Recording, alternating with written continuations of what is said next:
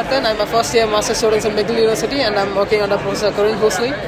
So I'm working on developing a perfusable encapsulation device to facilitate islet transplantation. So type 1 diabetes is characterized by the destruction of beta cells by the host immune system, and the main reliable treatment now is islet transplantation.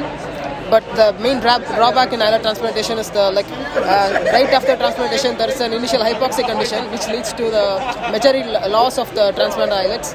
So people rely on constantly topping up the islet population. That further put a demand on the existing source of islets, which is now for now it's the pancreatic islets from dead donors.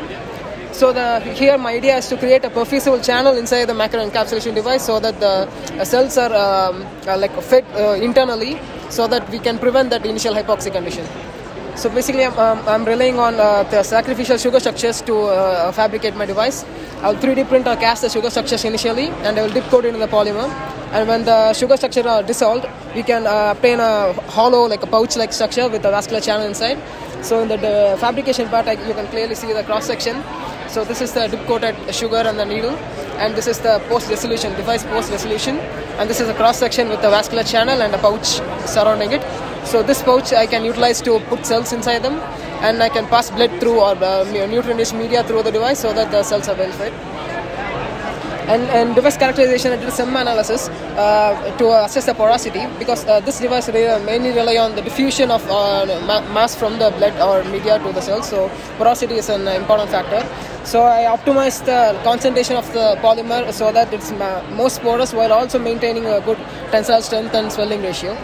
So this is these data represent the porosity, and I opt for the 60% porogen with the porogen size of 40 to 75 microns porogen that obtained the most porosity. And I also did an in vitro perfusion with Min6. I connected the device in a makeshift bioreactor, and I perfused that with nutrient-rich media for 48 hours. And I did a viability assessment on Min6 inside the device. So I did two variations of the device. One is a 3mm wide device and another 6mm wide device. And this gel is the cross section of the gel, cell layer gel inside the device. So this is 3mm one and 6mm one. And looking at the viability profile, we can see that the viable cells, which are green colors, green fluorescent signals, it's present throughout the entirety of the gel. Whereas in the 6mm device, the viable cell signals ends here. Well, here only we can see the dead cells. So clearly there is a diffusion threshold to this device, in the given flow rate. Yep. So further, my goal is to optimize the size of the device for the given flow rate and the cell number of cells I'm putting it in. So we also did an in vivo trial surgery on rat cadavers just to see whether the size of the device is possible to be implanted as an interposition graft. So this is actually the third iteration of the device, third prototype. Initially I did a 3cm one that was too big, so this is a sub-centimeter device, and yeah, this is now possible to be implanted. And my final idea is to put stem cell derived islets into the device to further because like I said, there's a big deal of demand on the pancreatic islets from the dead donor. So stem cell derived islets is way to go. That's my opinion. So and people are as we see a same in the presentation, people are working hardly towards that. So my goal is to put stem cell derived islets and implant that at diabetic rat models, and people have achieved with implanting rat islets of 2,000 to 3,000 islets have achieved a diabetes reversal.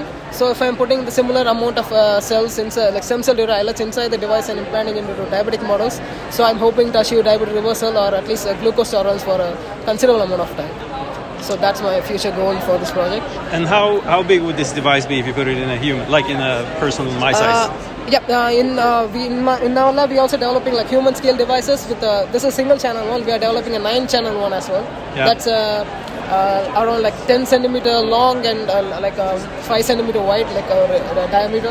Yeah. So that's pretty big device, and it also has its own diffusion limitations and all. We are in the process of optimizing that. We also testing those devices in porcine models. So we are yet to implant them in porcine models and rat models and get the data, blood interaction with the material, and study the things like thrombosis, platelet adhesion, and further if you want to do any surface modification to promote endothelialization, so that gives a direction to explore to. Very exciting. Thank you very much. Yep, thank you very much.